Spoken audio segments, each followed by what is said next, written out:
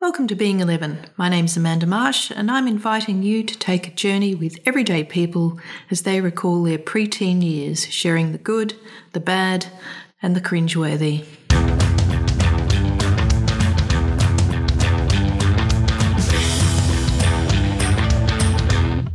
Sofro Media acknowledges the traditional custodians of the land on which we record, the Whadjuk Noongar, paying respect to elders past, present, and future.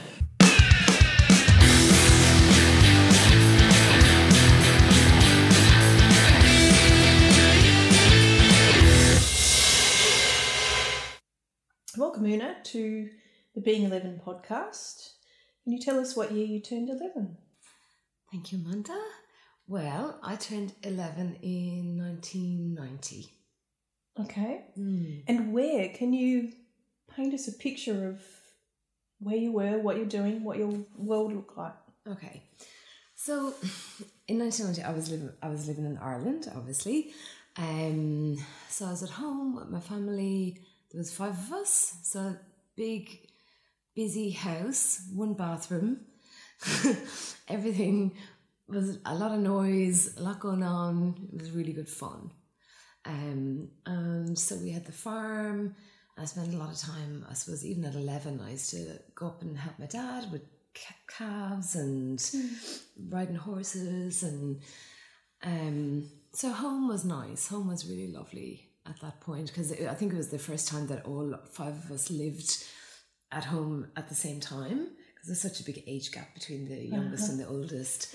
So that was home life. And then I was in 5th class in school, which is here, I think it'd be like year 6 maybe. And my school was a tiny little school, so there was 2 classrooms. So in my classroom was 4th class, 5th class and 6th class. So we were all lumped in together. Tiny. Yeah. And there's so in my class there was 12 kids, and we were the biggest class to ever come into the school. Oh, goodness. Yeah. So it was really and our headmaster was called the Master. That's what we had to address him as. He was very fond of using meter sticks in ways that would probably put him in prison right now. But in 1990, it was still okay. Swept under the carpet and kind of accepted.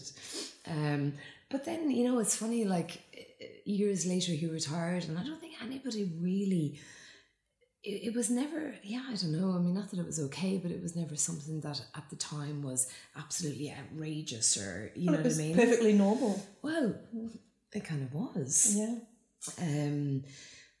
And so being in 5th class and being in an environment, I suppose, where you're in one room with there's maybe 20 or 30 students all together, all of different ages, but you kind of vicariously learned from each other, and often the lessons would be one big group lesson. So it worked really well. If you were good, if you were a bright pupil who liked learning, it was fantastic, because you were kind of way ahead.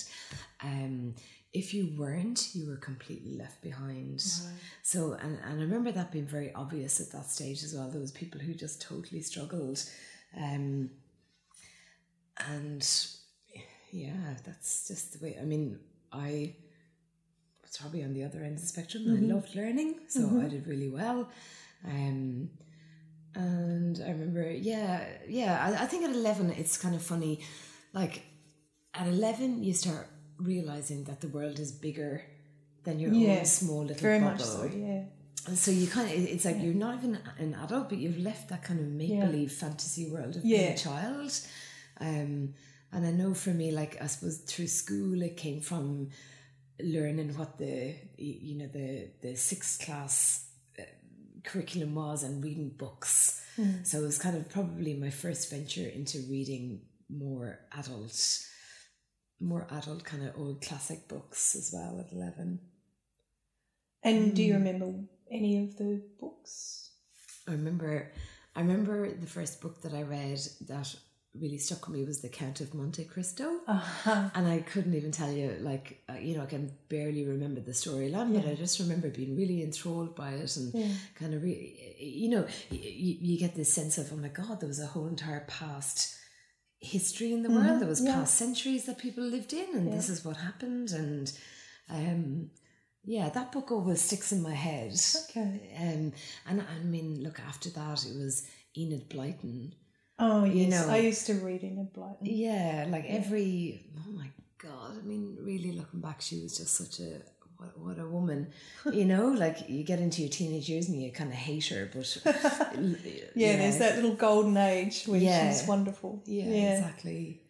And I had my best friend in school was this girl called Siobhan Fahey, who was the wildest girl in the whole school. We were best friends, constantly being separated, and I was kind of like the good girl version. She was like the bad girl version, and she led me down the bad garden path every which way she possibly could, and I loved it. I went along willingly with her. She was great fun. We used to do a lot of like making up dances to Madonna, and she was educating me on things that I probably shouldn't have been educated on for at least another 2 to 3 years. And so that's what I mean about entering into that adult world where you've left behind that childlike state, and things that you weren't previously conscious of are now very consciously aware, and you're aware of world events. You don't quite understand what it is, but you know that it has a consequence on you, and you're much more aware of adult conversations that go on. So I think that's what I remember being 11. I mean, and even stepping forward, like being 12, you've even advanced on that again. You're getting ready for high school, so you're much more into it. But I think that 11 stage is that very like kind of thin ice of getting into adulthood. Well, it's a grey zone, which is why I picked that age. Yeah. And very difficult to kind of remember to just draw from straight away, but more when you think back on it, like, there was quite a lot going on at that age. Your eyes are just suddenly opening up to things, Do you remember what your eyes were opening up to? I remember becoming aware of the world as a bigger place and governments and power. The US invaded Kuwait. I remember that being all over the news. And just understanding that this was serious and this could have consequences. All the adults are talking about it. I don't exactly understand what this is about. But I suppose just becoming aware of the powerlessness, I think, as well, that you have within the world, especially as being such a small child, I think the other thing that I remember becoming very aware of was, I suppose, in a way, like, your own kind of sexuality at that age, at 11.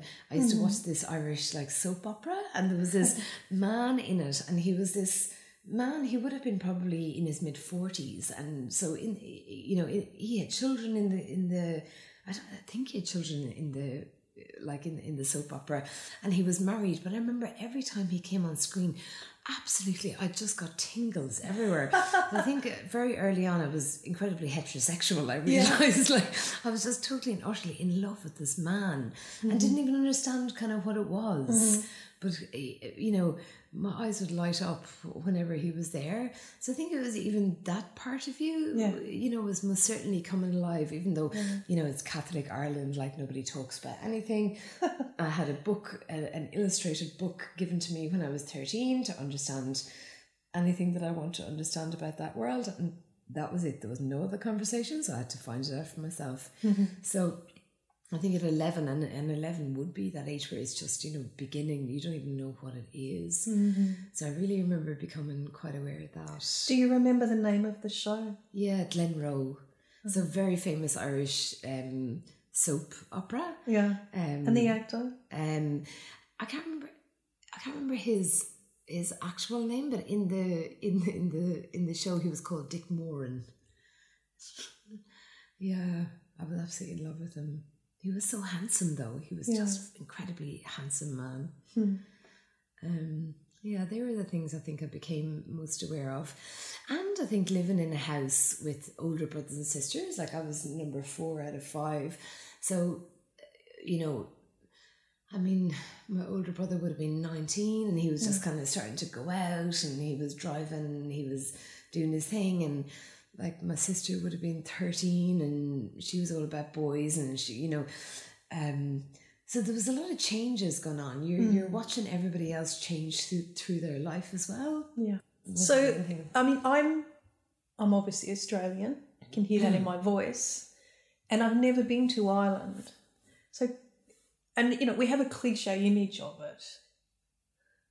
But could you describe in more detail, like you were on a farm. An Australian farm is, you know, potentially tens of thousands of hectares. What's an Irish farm actually look like? Because in my head, it's quite small and it's got dry stone walls around it and a quaint little cottage and, you know, a Drysdale horse. Wait, what is it? I mean, is that a cliche or is that genuinely an accurate picture? No, that's pretty much a genuinely accurate picture. Okay. Yeah, the stone walls generally only happen in the west of Ireland. And which part of Ireland are you from? So I'm southeast, Kilkenny. Okay. So we don't have stone walls, but we do have ditches. So it's just like scrubby kind of bush to separate fields. Mm-hmm. But yeah, our farm was 100 acres and that basically supported a family of, 5 children and 2 adults. We grew potatoes because that's what you do in Ireland, and we had lots of cows. Yeah, from quite a young age, like I used to go up every evening with my dad and we would feed calves and, over winter when they all start giving birth, like I'd go up and it was my favourite thing in the world to go up with dad and help him deliver the calves. It was just fantastic. And he would, because my hand was obviously small, he would make me put my hand into the back of the cow's bum to try and feel where the legs were. Yeah. And we'd use like a calving jack to basically to bring the calf out, as if you were raising up a car. It just like pulls the calf out when the cow is like having trouble. Yeah. So yeah, it was wonderful. It was really, really beautiful. Did you ever hand rear any of these calves or name them?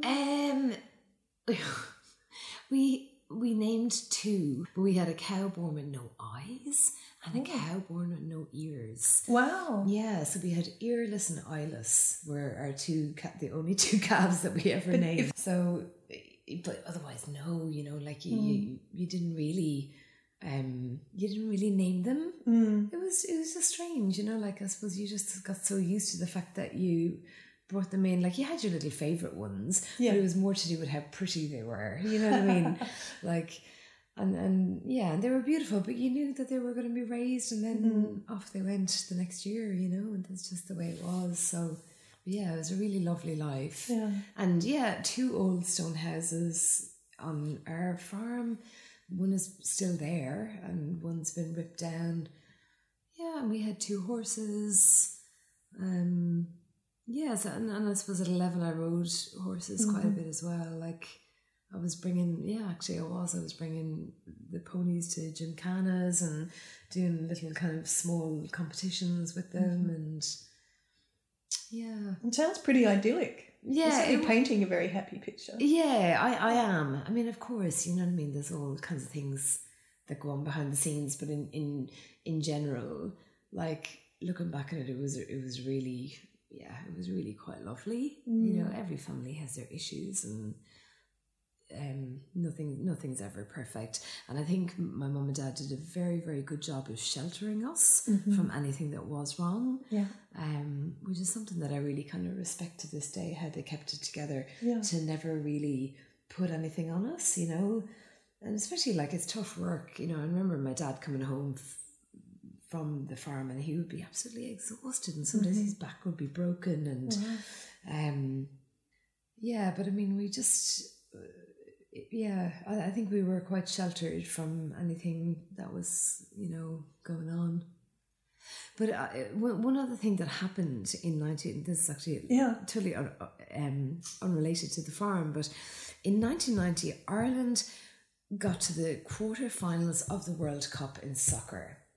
And this was the biggest momentous sporting occasion in history. I can imagine.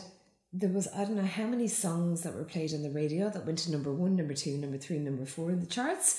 And it was just an enormous period of time for Ireland. I mean, we'd never got to a World Cup before. Yeah. We got to the quarterfinals. Like, it was absolutely insane. And that was, I remember that being just such an amazing, amazing time. Every kid in Ireland was out playing soccer. It was just, everyone was going around in Irish jerseys. It was non-stop. But everybody but watched you got it swept anyway. up in it. Yeah, of course. Yeah. It's funny how that happens. Okay. You're in a family of five. Five total or 5 kids? 5 kids. 5 kids. So 7 of you in total. Yeah. Who was the favourite? Oh my God. When you were 11, you would have been well aware of.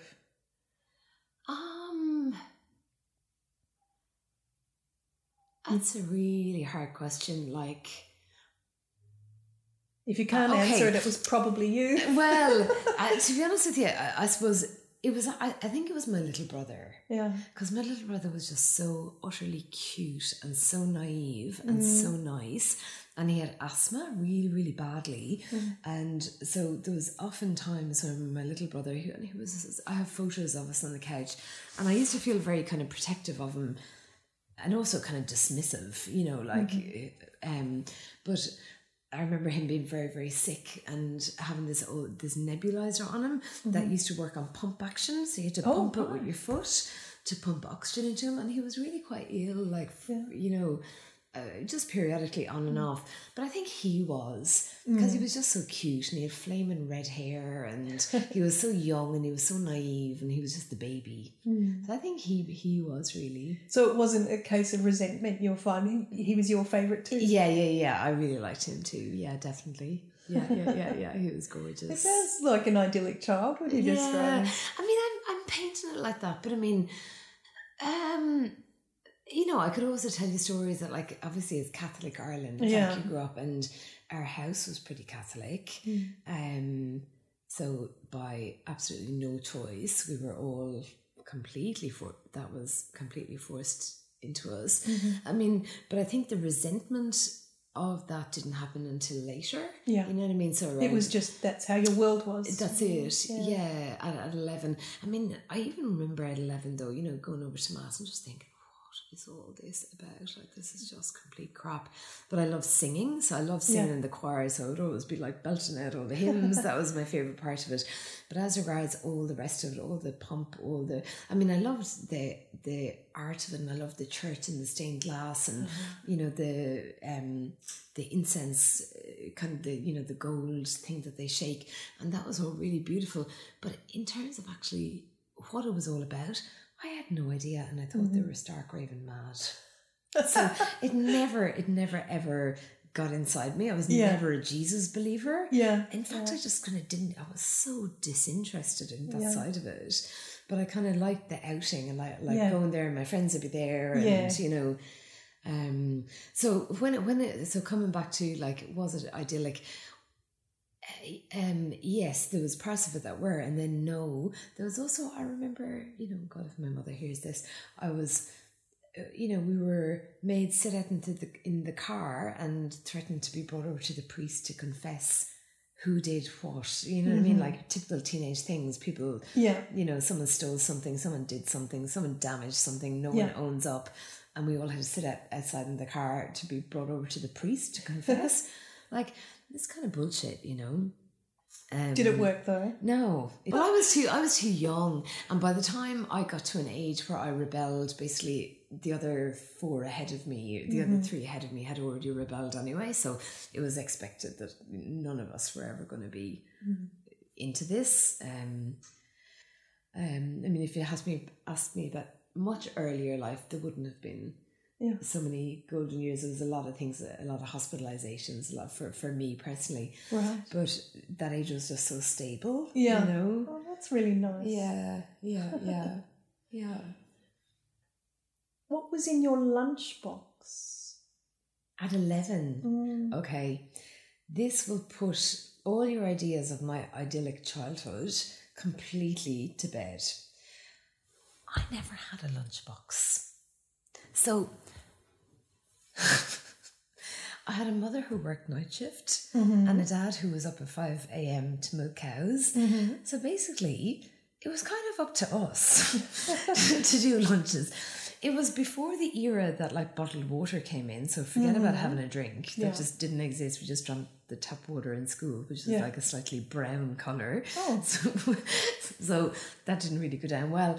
So in my lunchbox, most probably because I organised myself most morning, was about 2 slices of bread and butter. And that is pretty much all. No filling? If there happened to be cheese or ham that somebody else hadn't pilfered, but remember there's a family of 5 kids. Yeah. But if you go to the fridge, there's stuff there. You're lucky. If not, well, so there could have been a cheese sandwich, but more than often than not, to be honest with you, I just remember it being bread and butter. Wow. I know, as it sounds so povo 1920s, isn't it? So I never really thought of myself as kind of being like that badly off or anything. And I mean, often, you know, I would have cheese or there would be ham or something, so it wasn't all the time. But there was a fair amount of times I was like, oh, I can't be bothered. And, you know, Mum would be just after coming home from night shift, so she was in bed. Dad's, you know, up to his eyeballs trying to do things. So you just kind of go with whatever's there. Sometimes you just grab like a Tim Tam and have that in your bag. And you had Tim Tams in Ireland? No, so it would be like the Irish equivalent of a Tim Tam, which is called a penguin. Right. Yeah, okay. So we had penguin bars. So yeah, that was really it. So no, lunches weren't anything to write home about, Amanda. In fact, food in general in our house was very much kind of a free-for-all. Do whatever you want. It was always, dinner was always there. Like, I mean, God, there was always something.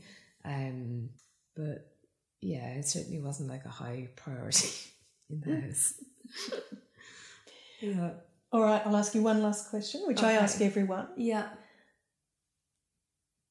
Thinking back to your 11-year-old self, what advice would she give you now? Oh my God. Would she give me? Mm-hmm.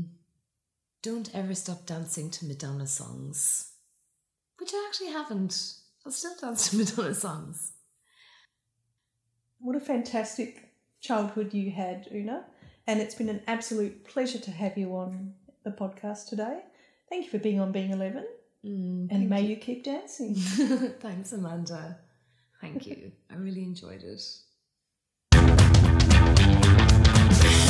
Thanks for joining me on this episode of Being 11. If you liked what you've heard today, don't forget to like, subscribe, or visit our website at sofromedia.com to see what else we do.